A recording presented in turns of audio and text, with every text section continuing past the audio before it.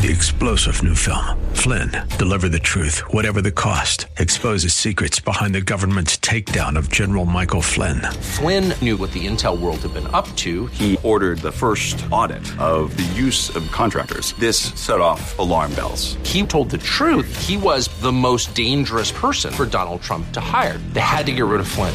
Flynn, Deliver the Truth, Whatever the Cost. Available now. Watch it today. Go to salemnow.com. salemnow.com. And now back to Lifeline with Craig Roberts. Dr. Timothy Jennings with us tonight. A look at the God-shaped brain. You know, it's interesting because we give mental assent to this around the periphery. For example, we talk about Philippians 4:8, a passage of Scripture that we are all very, very familiar with. Finally, brothers, whatever things are true and whatever things honest and just and pure, holy, lovely, so on and so forth, if they be of good report, any virtue, if there be any praise, think on these things. Why is God telling us to do that? Why are we encouraged to meditate on the things of the Lord? Why are we told to bring every thought into the captivity of Jesus Christ, or put on the mind of Christ? Ironically, Dr. Jennings, we talk a lot about this issue of thoughts and the way we view things mentally, and yet when it comes to playing this out in reality, we've not seen perhaps or at least been willing to acknowledge that strong connection between how we view God or think of God and the way that plays out in every aspect of life, physically, mentally, spiritually. Yeah, and I think part of the reason for that is somehow this idea is entered into much of religion and Christianity that what happens in church is about your future eternal security. It's like future life insurance. And so you get things taken care of for the future need by going through the proper rituals or accepting Jesus, but it doesn't actually have impact on our life today. Rather than realizing, and what we've shown in the book, is that God has actually constructed his universe to operate in certain ways. And living in harmony with his design for life, actually, as Christ said, that we might have life and have it more abundantly now. And there actually is a real life consequence to living in harmony with God's design or deviating from that design that we experience here and now. Let's talk a bit about some of the issues related to fear. We touched on this just before the break. We know that there are certain chemicals that are produced in the brain when we are subject to circumstances or situations that either increase anxiety in us or create a sense of fear in us, that kind of a fight-flight reaction. If we view God with a sense of fear and trepidation, does that also produce that kind of chemical reaction in the brain? Absolutely, and this is what we've shown in the from the science and in the book, is that this chronic fear activation is actually antagonistic to love. Love and fear are inversely proportional. As soon as Adam and Eve sinned, they ran and hid because they were afraid. Perfect love casts out all fear, and so there's actually neurobiologically there's this tension that sets itself up. The part of the brain where you experience, and when I use the word love, I'm describing compassion, altruistic regard, self-sacrifice, beneficence. We're not talking erotic or romantic love. We're talking that brotherly love that one loves so much they give their life for a friend, that kind of love. When Christ said, greater love is no man that he lay his life down for a friend. This kind of love means I care so much for you that I'll do whatever's for your best interest, including give my life that you might live. Many parents experience this love for their children. If their children are in some danger, they would easily step into that danger to protect their child. Well, that's at war with another principle that's driven by fear since Adam's sin that the scientists call survival of the fittest. I love myself so much, I'll do whatever I have to protect myself, including, if it comes down to it, kill you that I might live. Love you so much, I'll give my life that you might live. Love myself so much, I'll kill you that I might live. These are antithetical, love versus fear. Fear drives us to self-protection and exploit and hurt others. This process, then, of beginning to recognize the impact that our thinking process, the way we view or react to God, a lot of it, of course, goes back to childhood. We often hear stories, Dr. Jennings, of individuals, for example, who are introduced to the claims of Christ later in life and often struggle with the imagery of God as a benevolent, loving, protective Heavenly Father who would sacrifice His only begotten Son on our behalf. And some people will reject that just absolutely out of hand because they grew up in a household where there was perhaps an absentee father or a, drug-crazed, alcoholic, driven, abusive father. And so the notion of being able to equate a loving Heavenly Father who sacrifices His Son on behalf of all of us that we might walk in relationship with Him is antithetical to their manner of thinking.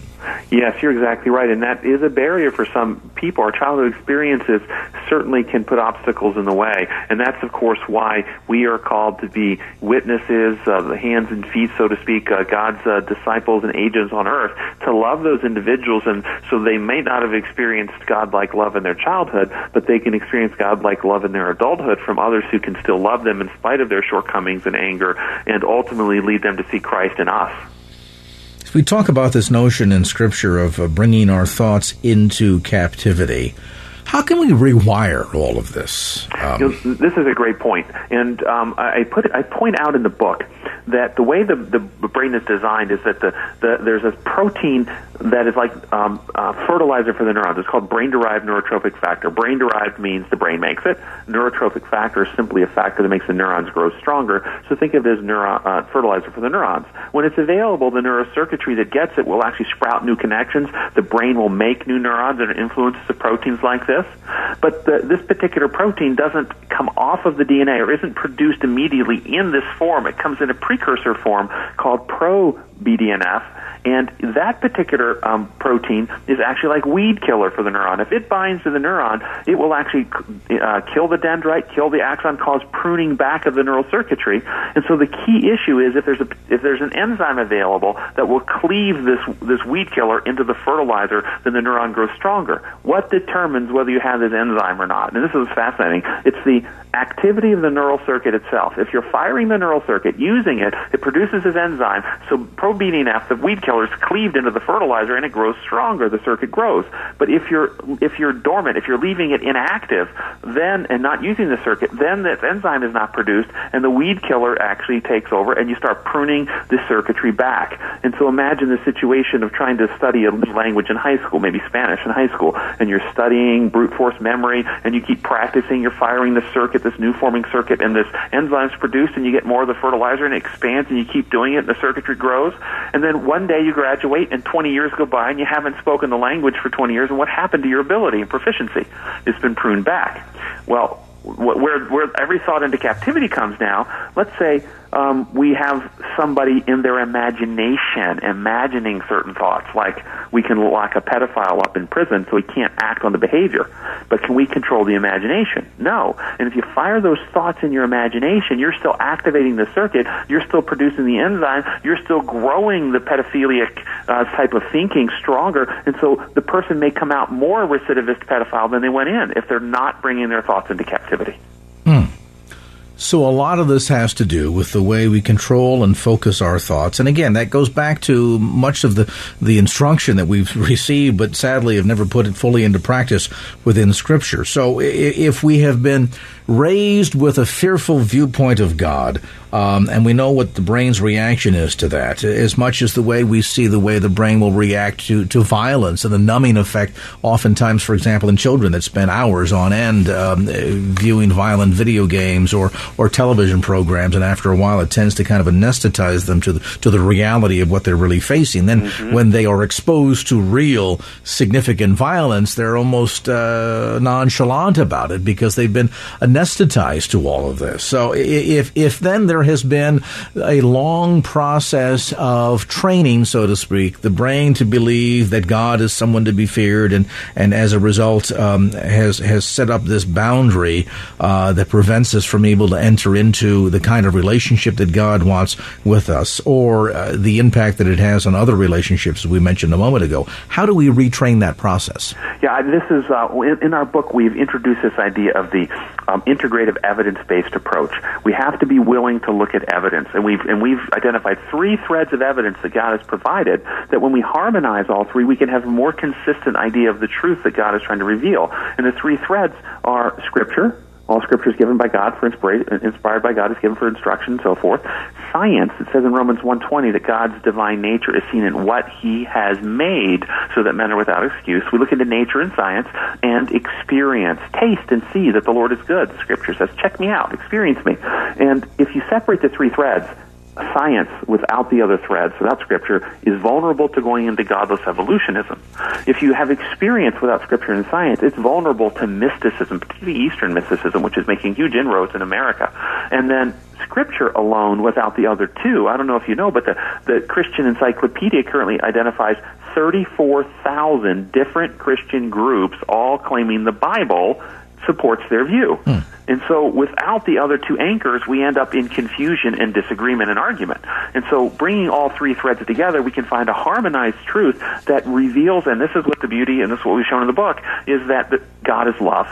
And that love, when you come back to a knowledge of God's love, it actually activates healthy brain circuits. It turns off the fear circuits. We have less anxiety, lower heart rates, lower blood pressures, lower cholesterol levels. We have less risk of heart disease. We live longer. We have less risk of dementia. All these things happen when we come back to a knowledge of God. But we hold those other distorted concepts. We actually have more disease and we have more disability. There's so much about this business of putting on the mind of Christ and bringing our thoughts into captivity and focusing on Him. Now, of course, the big key, if you've been eavesdropping on this conversation, as Dr. Jennings points out in the book, insight doesn't always equal change. You have to take a proactive approach, and I would encourage you today, if you've been struggling with a distorted God construct, maybe it's time to put off that old way of thinking and recognize that beliefs indeed impact our physical, mental, and spiritual health and well-being.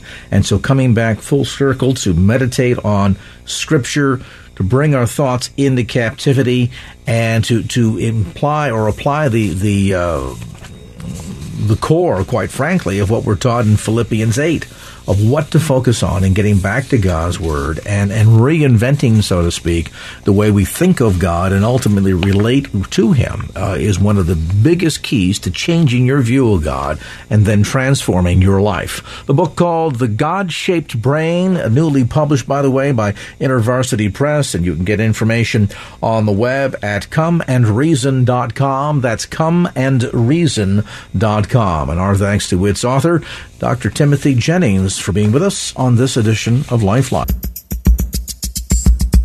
And now back to Lifeline with Craig Roberts. What to say, what to say. That often is the challenge for a lot of believers as we are sharing our faith with others. Now, we know certainly that there's sort of a dualistic component when it comes to the whole matter of being a Christian. Certainly we are to love the Lord our God with all our heart, mind, body, and soul, and our neighbor as ourselves.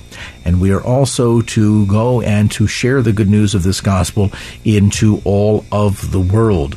The Great Commandment and the Great Commission. And yet for a lot of us, the Great Commandment, yeah, we can do okay with that, but we find ourselves oftentimes challenged, particularly in this day and age, in fulfilling our responsibility in partaking in the sharing of the Great Commission. That sense of sharing your faith with someone who wishes to be combative, they want to get into an argument with you, you are fearful perhaps because you just don't want confrontation, you've never experienced sharing your faith with someone before, and you're afraid to open up the proverbial can of worms because there's this atheist in the next cubicle that's just been dying to pick a fight with you. How do you go about sharing your faith under these circumstances, particularly in a region like the San Francisco Bay Area where we are wrought with paganism and atheism and doubt, and those that would feel as if anybody who believes in Christianity or the Jesus of the Bible must clearly be nuts? Well, Donald Johnson joins us to offer insights. He's written a new book called How to Talk to a Skeptic, an easy-to-follow guide for natural conversations and effective apologetics. And Donald, great to have you on the program tonight. Thanks for having me, Craig. I appreciate it. You come at this from a very rich educational background. I'll mention for the benefit of listeners, you have a BA in theology from San Jose Christian College, so you've been here in the Bay Area, an MA in Christian apologetics from Biola University, and an MA in theology from Franciscan University of Steubenville. So you've gone to some pretty well-known schools and received quite the deep education. Now, sharing this whole topic of apologetics, some Christians hear that and they kind of get put off and they go, oh, that's that's for an expert. That is for somebody like Hank Hanegraaff or somebody like a Donald Johnson to engage in. I, as just the everyday average Christian, can't possibly be expected to engage a skeptic in some discourse of Christian apologetics, can I? Well, I think if you approached it that way, that you have to have the big education, yeah, you're right. We probably wouldn't, and that's one of the problems. But no, I wrote the book specifically to address people who don't have the education, who don't necessarily have the conversational debating skills of a William Lane Craig or someone like that. They're not interested in getting into the combative argument. No, this is for people who, have that uncle who comes over on Thanksgiving and has a lot of questions, or that coworker, and it's specifically addressed to show you that, yeah, you can have a constructive conversation with even the most hardened skeptic. And I guess at the end of the day, Don, this is not really about engaging in debate or demonstrating our verbal skills at confrontation. It really comes down to that core issue of being ready to give an answer for the hope that lies within, isn't it? Yeah, absolutely, Craig. That's exactly, when I think of apologetics, it's 1 Peter 3:15. It's the verse you just quoted. It's just having good questions and then the good answer, the understanding of the Jesus story that you can share with people, but doing it in a way that's not going to lead to a dead end. So what is it about us as Christians, particularly in this day and age, and you've spent a good time here in the San Francisco Bay Area, so you're fully aware of some of the intellectual prowess of our Bay Areans here who tend to celebrate paganism and atheism and love to engage in barbed debate with Christians and tear us down. Does some of this fear come out of a sense that, well, we're trying to avoid confrontation, we're concerned we won't be able to articulately respond to their questions or their comments, and maybe a good dose of our own sense of anxieties in all of this? I just wonder how much of this goes to just the heart of a lot of believers today being biblically illiterate and finding themselves and feeling themselves unprepared to share their faith. Yeah, I think you're right. I think a lot of it is that we don't feel like we have those answers. But on the other hand, it's partially, I think, some mistakes that we make in approaching the skeptic that leads us into that defensive position. So, we're scared that we're not going to have the right answer. But I think in my approach, I've learned over the years, I used to be that guy. I used to be that guy who just liked to debate and always tried to have just the right answer and just the right comeback at the right time. And I learned over the years that doesn't actually usually end very well. You usually end up in a roadblock. And so now I stand back a little bit and ask a lot of questions at the beginning and try to listen a lot and move the conversation in a direction where you're not on the defensive all the time and you don't have to have all those answers. And you're actually trying to get the skeptic to do the thinking and to have some answers for their own views and how they understand the world and how they understand Christianity. So it's not so much, you're right, it's not so much that it's a battle between two people, but a constructive relationship-building conversation where both sides have to add something to the mix. Sadly, oftentimes these kinds of conversations end up in one feeling as if they have to defend the faith, meaning they're put on the defensive, and so here we might feel wholly short to answer challenges concerning certain scientific points or points related to observations about so-called errancy in Scripture, things of this sort. Oftentimes we'll see this sort of distilled down by some as a debate between faith or science, for example, or the rational or irrational. So you're not suggesting that we engage to set ourselves up for debate, but rather, engage a person? Is this as much about sharing our faith? Is it also getting the person that we're talking to get them to share their heart and where they're coming from? Yeah, I think that's the key, is first of all to understand where they're coming from. And so on two levels, well, really on three levels, I ask them what kind of background they have, tell me a little bit about your life and if you have any experience in Christianity or the church. And then I ask them what they think to be true about the world as far as how do you answer the big questions of life? I understand that you reject Christianity. Okay, tell me what you do accept, though. Give me a positive case for something that you think is actually true, not just what you think is false. And then I ask them what they think Christianity actually teaches.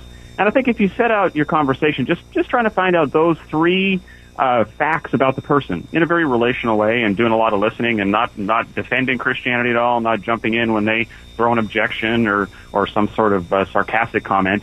Just let that go and just listen. And what ends up happening is you can develop a comparison of worldviews. So way down the line, after you've learned a lot about the person, it's given you a chance to then compare the Christianity that you know to be true from the Bible with their worldview and the Christianity they hold. And you'll inevitably find out that they don't hold to the Christianity that you do, that they're rejecting a straw man argument, or they're just a caricature of what the Bible teaches. And when you set it up like that, you ask a few questions, you set up a comparison of worldviews, it actually does give you a chance to come in and then share the gospel, but not in a preachy way. You're just clarifying what Christianity actually teaches. You can say, oh, well, that's interesting. I understand where you're coming from, but let me share with you how I understand the Bible and how I understand Christianity. And then we can talk on that level. So it's a lot of clarification and sharing the Bible, or sharing the gospel then in a non-confrontational, very relational way.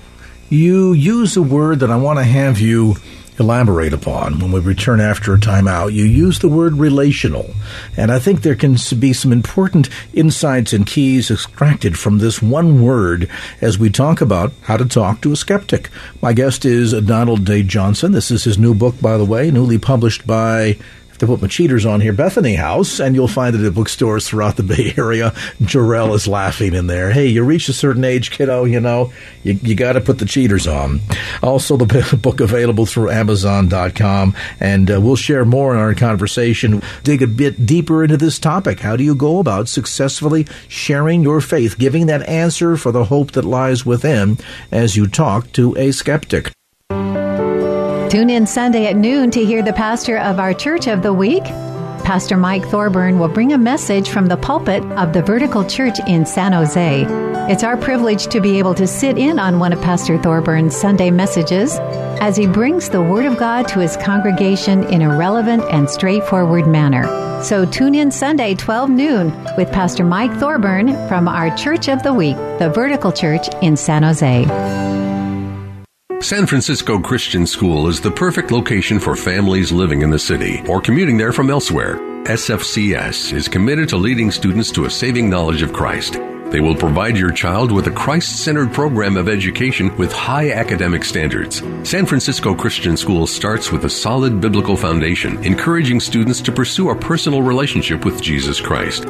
San Francisco Christian School is a ministry of Calvary Baptist Church, adjacent to the school. Established in 1925, Calvary believes that Christ is our only hope and the only hope for the city and for the next generation of believers. Calvary Baptist Church is a place where you can come to know Christ through preaching and teaching based upon the Word of God alone. It's from this firm foundation that San Francisco Christian School was established. Learn more about San Francisco Christian School as well as school tours by visiting their website at sfchristianschool.org. That's sfchristianschool.org.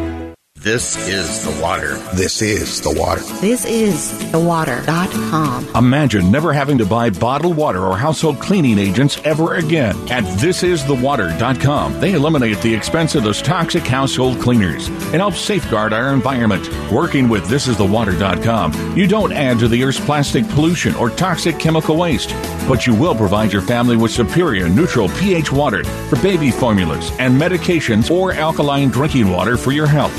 You can produce an abundance of strong alkaline and strong acid water to sanitize and or break down grease and wax solvents to clean pesticides from fruits and vegetables, disinfect kitchen counters, utensils, and bathroom fixtures. Go to thisisthewater.com to ensure sparkling crystal clear windows and mirrors. Produce beauty water used for lovely skin and luxurious hair. The truth is that not all waters are created equal.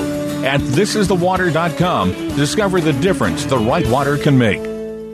My brother-in-law died suddenly, and now my sister and her kids have to sell their home. That's why I told my husband we could not put off getting life insurance any longer. An agent offered us a 10-year, $500,000 policy for nearly $50 a month. Then we called SelectQuote. SelectQuote found us identical coverage for only $19 a month, a savings of $369 a year.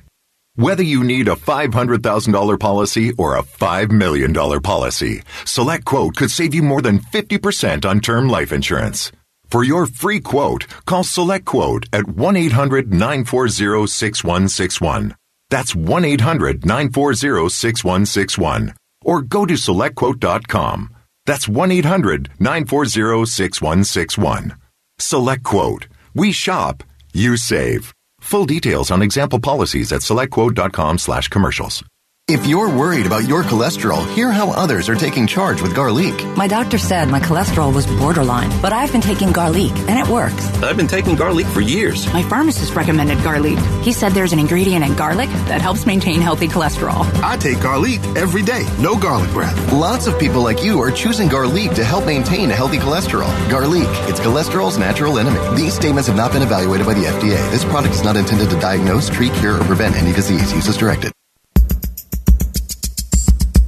And now back to Lifeline with Craig Roberts. Author and Christian apologist Donald Johnson with us tonight. A look at his new book, How to Talk to a Skeptic. Now, you used a word just before the break, Donald, that perhaps really brings this down into a core perspective that all of us need to keep in mind when we're sharing our faith with somebody else. You use the word relational or relationship. And at the end of the day, that's really what this is about, isn't it? I mean, we're engaging in a relationship with another person as we are sharing our faith, as we talk about what?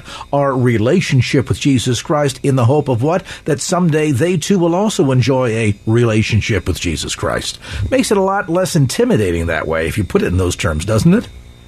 Yeah, you're absolutely right, Craig. But skeptics don't want to think of themselves as a project. And if they get the sense that the Christian views them as a project, someone to defeat in a debate, or even someone to get saved, or, an impersonal project, and that's not going to work. And so it's really important that we do sort of look at our own hearts, and when we, the guy in the cubicle next to us, we do have to see him as someone loved by God and who God wants to spend eternity with, right? And so, yeah, the goal of every conversation has to be the sharing of God's love, not in a non-intellectual way. I mean, I know some people talk about, well, you just love people till they ask you why and this sort of thing, and that's good as far as it goes.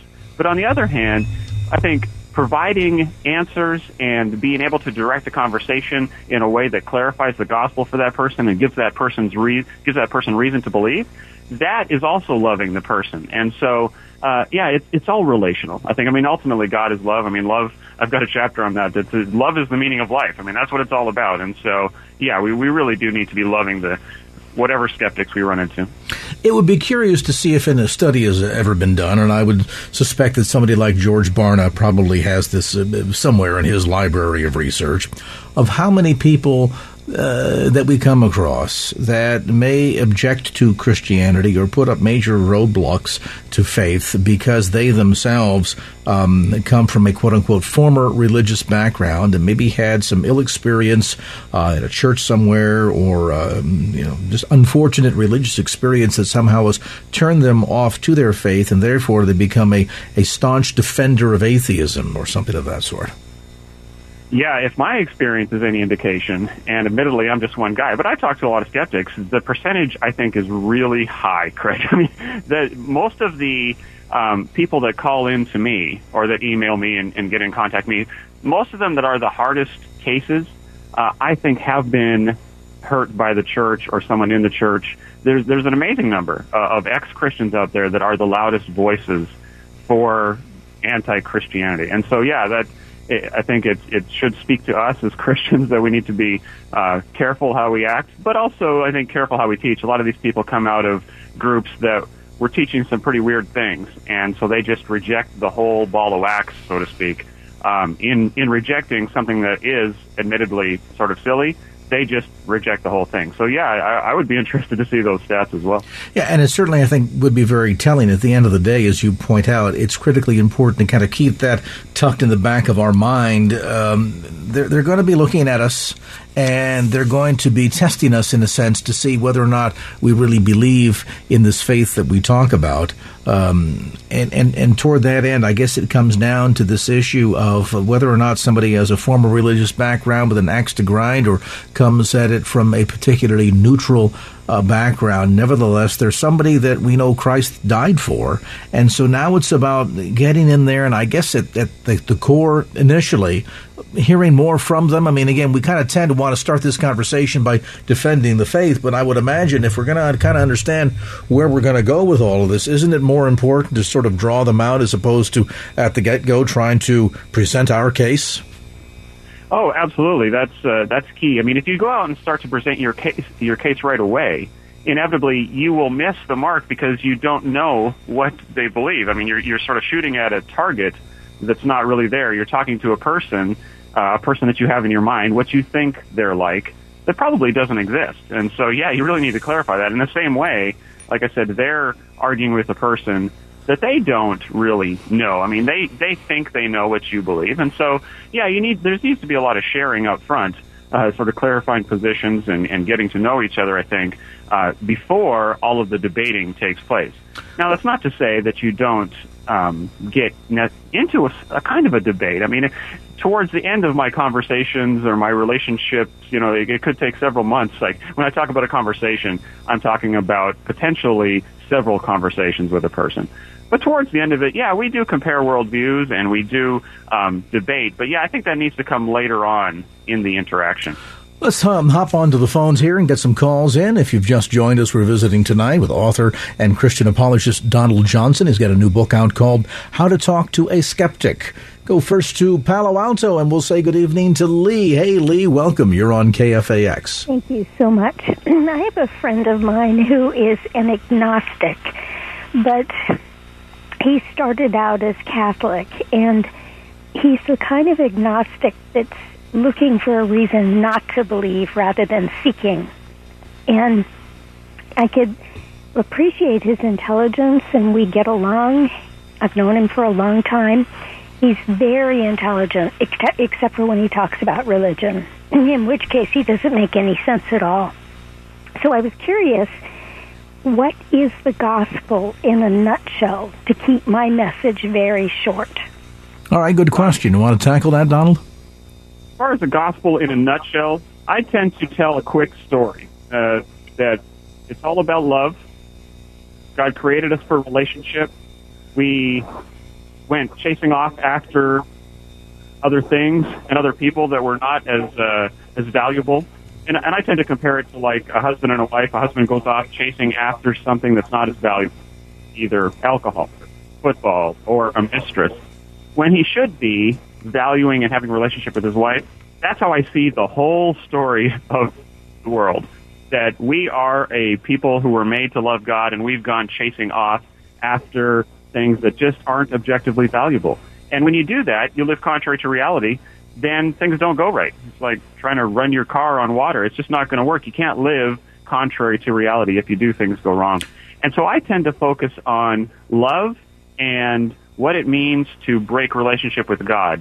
And basically, I think all of the other doctrines of Christianity flow out from that basic starting point. At least the good news in this case, Lee, is that you mentioned that he's an agnostic, so he's not sure, which is sometimes easier than starting with an atheist who's certain that God doesn't exist.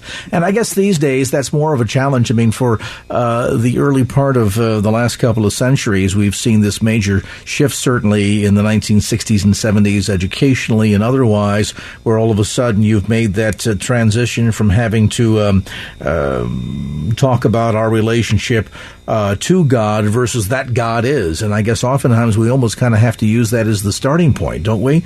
I mean, how can we talk about forgiveness and having offended a God if they don't even quite believe that a God exists, Donald?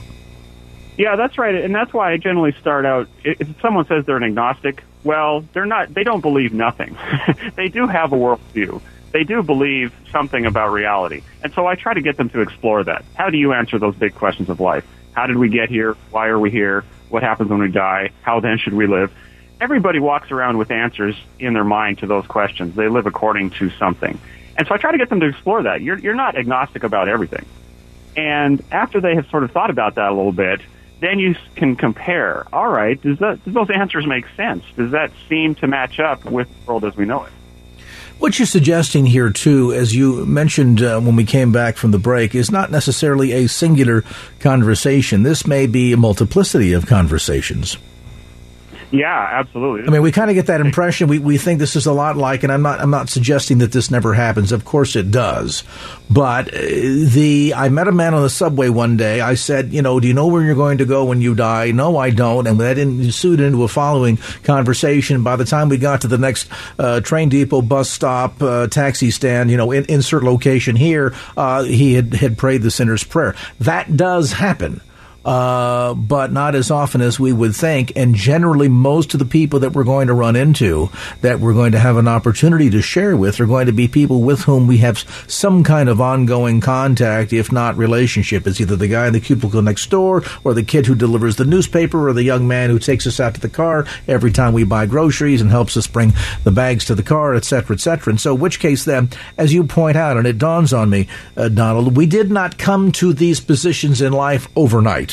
And so we're not necessarily going to abandon them overnight. So this is, in a sense, a process. So if it doesn't go well the first time, or that one certain conversation didn't quite end in the fashion in which you hoped it would, there's always the next time, isn't there? That's an excellent point, Craig. Yeah, we tend to want to reduce the gospel to that elevator pitch, right? Like, give it to me in the 30 seconds we have. And really, I get that, I understand that, but yeah, real life doesn't generally happen that way. You are building relationships with people. You're talking to them over time, and yeah, I totally agree that you should be able to spread this out and not force your apologetic argument even, or your evangelistic presentation into that elevator pitch necessarily. Our conversation with author and Christian apologist Donald Johnson. The book, How to Talk to a Skeptic. And now back to Lifeline with Craig Roberts. We continue our conversation tonight. Donald Johnson, my guest. The book is called How to Talk to a Skeptic. At the end of the day, we talk about sometimes dealing with the hardline, almost professional skeptics, Donald. I'm thinking of those in the class of a Christopher Hitchens, Richard Dawkins, Bill Maher, even on that list. But it's interesting. I've heard some of them debated, or some of the arguments that they put forward, and I've often thought to myself, at the end of the day, it's not only Christians that are the ones that have to defend their views. These guys come out with some pretty outlandish comments as well. Yeah, no, you're right. They not only do they have to defend their worldview, and you're right, I don't think they do a terribly good job of it. And often they're not asked to, which is interesting. Most of the time, if you notice how those guys debate, is they debate against Christianity. They're not usually asked to present a positive case for materialism or whatever it is they happen to hold. And that's one key, I think, to talking to either professional skeptics or the uncle or the guy next door in the cubicle, is that they should be asked to present their worldview, to think about it probably. A lot of times people haven't thought about it, and then defend that. And that's a real key to having a constructive conversation, I think, is that you have to think about what you believe in a positive way, not just be anti-Christian. And a lot of them are anti-Christian. We talked prior to the break with the previous caller about this whole issue of the agnostic out there. And I guess in this day and age, what with recent discoveries related to the so-called God particle, irreducible design, things like intelligent design, that there's more and more scientific information out there, too, that also lends credence to the so-called Genesis account. Does that also stand in our favor in terms of sharing our faith and making a case for the existence of God? Yeah, I think the evidence, wherever you find it, is always in the Christian's favor. Because if it's true, it's true. And Christianity happens to be true about all of the universe. So wherever we find truth, whether that's through scientific investigation or philosophy or psychology or wherever it is, that truth is, if it's accurate, if they're not just making stuff up or presenting false claims, obviously, but if it's accurate, it's going to line up with the Christian worldview.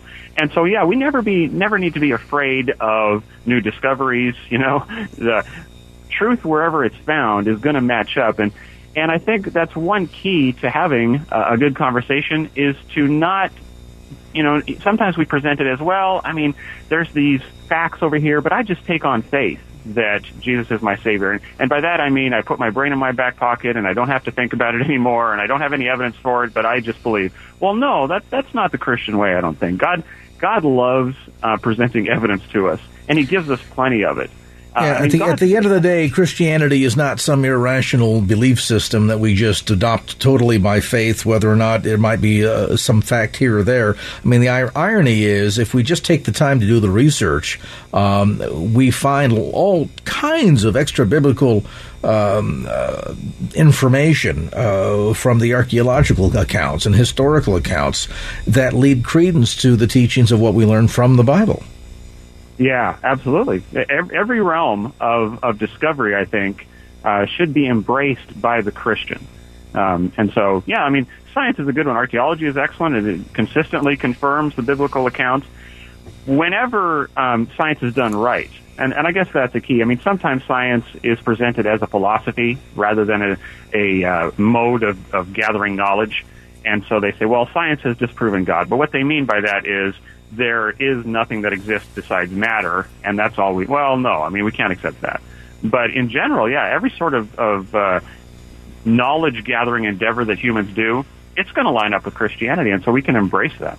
What do we do with comments such as the person who says, well, I've done some studying of Christianity, and I find that there are pagan myths and accounts of this sort that are made up out of the mystic world that seem to be similar to some things that I read in the Gospels, so why should I believe what the Bible says any more than a pagan myth? Yeah, that's a good question, and that's a very popular objection these days, and becoming more so, it seems. What I like to do is, first of all, clarify, all right, what parallel myth are you talking about? Let's look at the data and see what the facts actually are. And then some guys, they do just stop there, and that's fine. I mean, they try to disassociate Christianity from all the pagan myths. Actually, the approach I take is that I embrace a lot of the parallels that are out there. I say, yeah, you know what, there's some parallels. I mean, there's some pagan myths that are similar in some respects to the Christian worldview. But I say that's actually to be expected, I think, if Christianity is true. Because according to Christianity, God is the creator of all. He put Adam and Eve in the garden, and then humanity spread out from there. So, and He's revealed Himself. Romans 1 assures us that no one is left without knowledge of God. So we have this general revelation to all people at all times. If that's true, it makes sense that when people try to explain reality through their myths, that there would actually be some parallels, that if they're interacting with an objective reality, and that is the God of the Bible, that there would be some similarities. And so I take sort of a C.S. Lewis, G.K. Chesterton approach to this and say those myths are a precursor, they're a shadow. It's not that Christianity took the stories from those myths, it's that those myths actually took their stories from Christianity. It's the other way around. And so Christianity is the actual story, the true story, the historical story, God in time and space. And the myths are the shadows that are they come from that, I think. And so, yeah, I take sort of a broader approach to that, embrace the truths that we can embrace with people, and then try to show them that, well, Christianity is it's not the same as those myths. I mean, it's history. Jesus appeared as a man in Galilee 2,000 years ago. So that's, you know, a hard fact. What about those that take the dismissive approach that say, well, you know, I've seen the way these Christians act. They behave fairly badly. I've seen the hypocrisy within Christianity, and I don't go to church because I don't want to be a hypocrite. What of that argument? Yeah, that's a common one, and I think on one hand, you can sort of take a coldly logical approach and say you agree? Yeah, of course, yeah, you agree. Hey, you know, we're all sinners, we're all hypocritical at some point, but that's what Christianity teaches. Christianity doesn't teach that we're all perfect, and that, you know, if Christianity is true, then all people will be perfect. I mean, you don't see that anywhere in the Bible. We're sinners, saved by grace, and being transformed into the likeness of Christ, but that's an ongoing process. And so, on one hand, logically, it's not a very sound argument. I think just sort of emotionally and psychologically, you want to just embrace that and say, you know what, I've hurt people, I've been hurt by people. I mean, that's how life is, and I apologize if that works, you know, on behalf of my fellow Christians. But really, that doesn't speak to Jesus. I mean, certainly Jesus didn't teach us to do that, right? And Jesus wasn't like that. So let's talk about Jesus and see if His message resonates. It's amazing when you think about it in the arena of Christian apologetics, how logical so much of this is if you just bring it back to the core issue of being relationship-centric. And as we mentioned a couple of segments ago, at the end of the day, that's really what this is all about anyway. You're not trying to create animosity. You're trying to build a relationship, and you wish to build a relationship to share your faith in the hopes that the person that you're sharing with will sometime or someday have a relationship with Jesus too. And so when you look at it from that angle, then this becomes far less about trying to win my point or beat you down or, be the winner of the forensic team, but rather to simply love a person to the saving knowledge of Christ. The book, How to Talk to a Skeptic, published again by Bethany House and available at bookstores throughout the Bay Area, as well as through Amazon.com. And our thanks to author Donald Johnson, also Christian apologist, for being with us tonight and offering some great insights. Well, that's going to do it for this edition of Lifeline. Thanks so much for being with us. And if there was anything you heard on today's show that you'd like to hear again or share with a friend, grab a copy of the Lifeline podcast. Simply log on to KFAX.com. That's KFAX.com for the Lifeline podcast. Our producer is Wanda Sanchez. I'm Craig Roberts. Till next time round, remember, just don't keep the faith. Get out there and share it and make it a great evening. So long. Opinions expressed in the preceding program do not necessarily represent the views of the ownership, staff, or management of KFAX. Copyright Salem Communications, all rights reserved.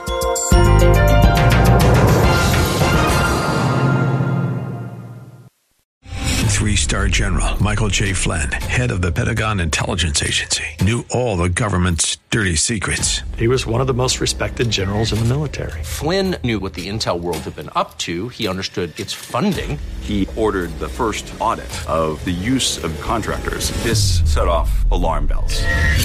The explosive new documentary, Flynn, Deliver the Truth, Whatever the Cost, uncovers the facts behind this scandal. Flynn told the truth. He was the most dangerous person for Donald Trump to hire. I find out the worst enemy that I'm going to face in my life is right here in America. They took my assessment and they wanted me to change it. And I was like, I'm not changing it. They had to get rid of Flynn. With in-depth interviews, archival footage, and never-before-seen personal records of the man behind the headlines. I just felt like I was drowning. Flynn, Deliver the Truth, Whatever the Cost. Available now. Watch it today. Go to salemnow.com. salemnow.com.